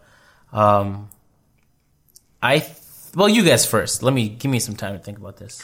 I think that he is going to play in LA. I think that last week or when we recorded the last pod, I had it flipped to the Celtics or the Sixers. I thought that they were really trying to push as hard as they possibly could to send him to the East. But as time has continued to progress, there's been really no teams out there that have given, or at least no Eastern Conference team that have given the Spurs any quality offers. And so if you are the Lakers, I think capitalizing on the situation, even if that means getting rid of quality pieces to go after Kawhi, then that's what you're going to have to do. And I know the Lakers have said multiple times they're not trying to get rid of Ingram, but I mean, it may end up being Ingram. I mean, I think we have to just be realistic here and say if Ingram got to go, then he got to go. Lo, did you hear the rumors that apparently the Raptors have generated buzz? I was about to say that too, and I don't know what y'all are willing to give up though to get Kawhi. Yeah, just based off what they were asking for from LA, I feel like they would ask for the whole team from Toronto. Exactly. So I'm not sure neither. I think if I had to guess, and maybe he might go to LA, but I think that he might go to Philly, bro. Because Philly fought for LeBron, and there was rumors that came out. There was reports that came out saying that LeBron heavily considered Philly, and then LeBron decided to go to LA, of course. And then he could slot in so perfectly on that team. It would be maybe a weird combo of like Joel Embiid, who's always happy and doing ridiculous things, and Kawhi, who's more reserved and never smiling, basically. But I would, and maybe just because I would like to see him on the 76ers, but I think he might go to the 76ers. I think they're going to go hard to get him, especially after not getting LeBron. Now, I know you said we're not trying to spend too much time, but quickly, if you are the Sixers, what are you willing to give up for Kawhi? Because the problem with Kawhi going to the Sixers is that it's still rumored that he may just be a 1-year rental. I mean, that's probably the biggest problem right now is that Kawhi, if he goes to Philly, Celtics, Toronto, or whatever Eastern Conference team they want to trade him to, that you don't want to give it too much because it may end up being. They have a ton of picks though. Rental. It's like, what are they going to use the picks for? They have a perfect opportunity. So that's what I'm asking. What are you, if you're Philly, to what extent are you willing to give up your assets to receive Kawhi, even though it more than likely may be a 1-year rental? And quite frankly, if you are Philly, won't more than likely, because as long as they have the bird rights for him, then he's willing to give up $40+ million to play for another team. That's a huge advantage for whichever team trades for him, dude. Which is very, that is extremely true. But from the reports that everybody keeps saying, and obviously reports can be wrong, but if we're in the realm of Kawhi sincerely wants to play in LA, if you're Philly, how much are you really giving up? Now, in my opinion, I think that I agree with you that Philly actually has the most assets, or at least the most tradable assets, to go get Kawhi, because honestly, anybody can leave outside of Ben Simmons and Embiid. So if I got Markelle Fultz, that's what I'm saying. If I got Fultz, if I got a few picks that Miami Heat pick they just got this year's in this year's draft, Robert Covington, bro, all of them can go if I can get Kawhi. It's just that I don't necessarily know if it'll be worth it if it's just 1 year. But if I am the Lakers, bro, and Ingram shows a lot of promise, I'm not saying here making it seem like Ingram is just trash or anything like that, but if I am the Lakers, I don't think Ingram is peaking as high as Kawhi. And if it means that I could get his bird rights in transition as well, bro, I'm trading Ingram, and I'm trading if it's Josh Hart, because I don't really see there being any need for Josh Hart on the team. Yeah. I'm trading Ingram and Josh Hart to get Kawhi, because that means I can run a lineup with Lonzo. I think they need to put KCP at the 2, Kawhi at the 3, and just put LeBron at the 4. Bro, I'm running that lineup. I don't like that lineup. I'd bench KCP and just put LeBron and Kawhi there. You can do that as well. But I just, it depends on what, cause the Lakers really don't have a power forward right now. That's the biggest problem. Cause we let Randall walk, and we don't have a power forward. So. But regardless though, if it means getting rid of Ingram, which from my understanding and the stuff that I've read, that's been the hold up on the Lakers side, bruh. And again, I think Ingram is a fine player, but Ingram, you gone, bro. Like that's it. You're telling me with the Lakers, he gets the best chance at a championship and making money. He's gonna stay, so I do it. That's what I'm saying, bro. We had the possibility of adding another top 5 player in the NBA on the roster, bruh. Ingram, you out of here, cuz. Whoa, like, top 5? You think he's top 5? You don't think Kawhi's top 5? I'd have to think about it, bro. He might just be top 10. And then, no, get the fuck out. Especially if he's healthy, he's probably top 5. And then on top of that, we more likely we have to move the Luol Deng contract in the process as well, because they would have to match contracts. Bruh, Sayonara, bruh. Like, you out of here. Brandon Ingram. So I think that's the part that makes it difficult, that nobody wants Luol Deng. But if you're telling me, bro, I'm doing it. If you're telling me we get rid of Deng's contract, y'all then get a pick as well. No, but you're thinking of it as the Lakers. I'm thinking of it as the Spurs. So if you're the Spurs, would you rather have a pick from the Lakers, Brandon Ingram, Luol Deng, and Josh Hart, or Markelle Fultz, Robert Covington, in a 2021 pick? I'd actually ask for Kuzma and Ingram. Oh no, you bugging. See, you lost your mind. You lost it. You already lost it. I'm just saying what I would do if I was the Spurs. Yeah, you lost it. You lost it. So really badly need Kawhi right now. You're doing too much. See, you're doing too much. You're going way too much into the. You're doing way too much. You gotta cut that out. We're not doing all that. You're not doing the Kuzma. You can't give both of them. We can swap the Kuzma and Ingram, but you're not getting both of them. That's too crazy. Look at you getting protective and shit, man. Yeah, that's too crazy right there. Nah, we're not doing that. It's either one or the other. You get Ingram. That's probably why a deal hasn't been made yet, bro. They're just going back and forth like this. Nah, if they come to me with we need Ingram and Kuzma, I like, all right, nigga, I hang up the phone right then and there. Like y'all still playing, so I see what y'all doing. Y'all can definitely go get that bum ass nigga Markelle Fultz, because I'm not getting rid of both of them for Kawhi. Nah, that's so. Just to talk about my Raptors, because we never talk about them enough in all our podcasts. The deal that this like buzz with the Raptors includes one of either DeRozan or Lowry. It would have to. It would have to. I'm just saying that's interesting because like I honestly don't know what team would want DeRozan, but Kyle Lowry might seem like he might be a great fit for the Spurs. Actually, I mean his contract is I guess kind of hefty, but and I know they re-signed Bryn Forbes, but Tony Parker left, right? And so it might be like the perfect starting point guard to replace, especially if Kawhi wants out anyway. But then again, I feel like you're still depending on what else the Raptors offer, like maybe Norman Powell or. But again, it kind of goes back to what I was saying before. As a Raptor fan, or do you think that it's worth giving up Kyle Lowry for potentially just 1 year of Kawhi?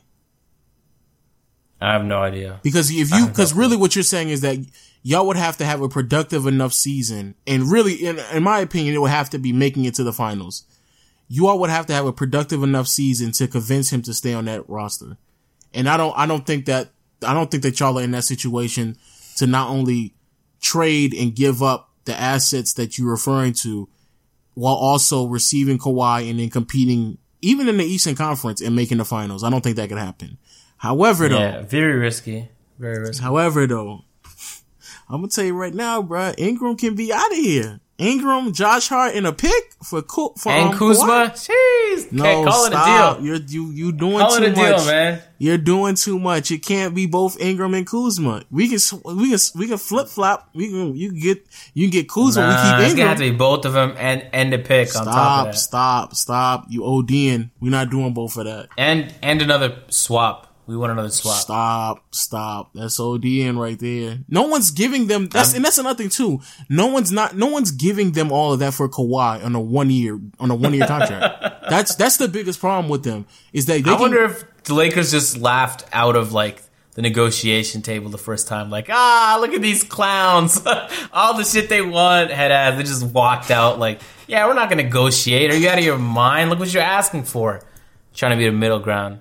Who knows? Maybe they won't ever find a middle ground, though. Yeah, and then you're telling me that I'm gonna tell you right now, the Lakers will be in such a good space because once Kawhi gets off, Kawhi will be a free agent, but we'll have his bird rights, which means that he'll be off the books, and that will give us more money to add even more pieces to the team in next year's offseason, and then we can add him on top of that. Bruh, get that, man. Kawhi. Low is opposed to the Warriors building a team that's incredibly overpowered. But the Lakers is fine. That's fine. Let's get something clear here. At the end of the day, I am a Laker fan. Let's get something clear. So that's where you draw the boundary. When the parity in the league hurts your team, then it's a problem. Oh, absolutely. Right? Absolutely. Because as a Laker fan, I have definitely. That's very selfish thinking. I've rooted for way too many years of D'Angelo Russell. I rooted way too many years. No.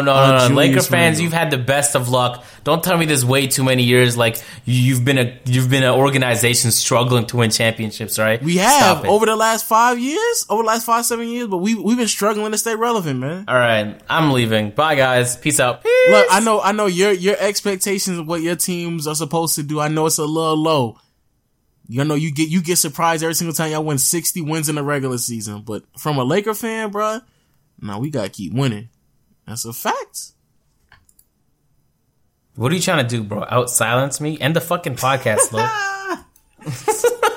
Yo, I said peace. I'm out already, so you're here. You're the only one here still. For my yo. With that being said, though, shout out to everybody who's still listening and rocking us with the podcast. Good news. I know I said this in the last podcast, but again, I deleted it. But we on Spotify now, so check us out on Spotify. And all of those links are always connected to the Audio Boom. How you gonna tell them at the end of the podcast to check us out on Spotify? I'll make sure I'll do it as well on my next video and stuff like that. But yo, check us out on Spotify. Check us out on all the platforms. I know Agent don't want to do it since he already said peace, but my player of the pod is Victor Oladipo. Yet again, I see my man Vic on IG dancing to In My Feelings, the Drake new dance, the Drake wave that's going on right now. My man Vic out there killing that too. Vic gonna be the player of the pod every week moving forward, just to let y'all know. But with that being said, though, we'll see you all next time. Peace. Right, Agent? Right? Peace.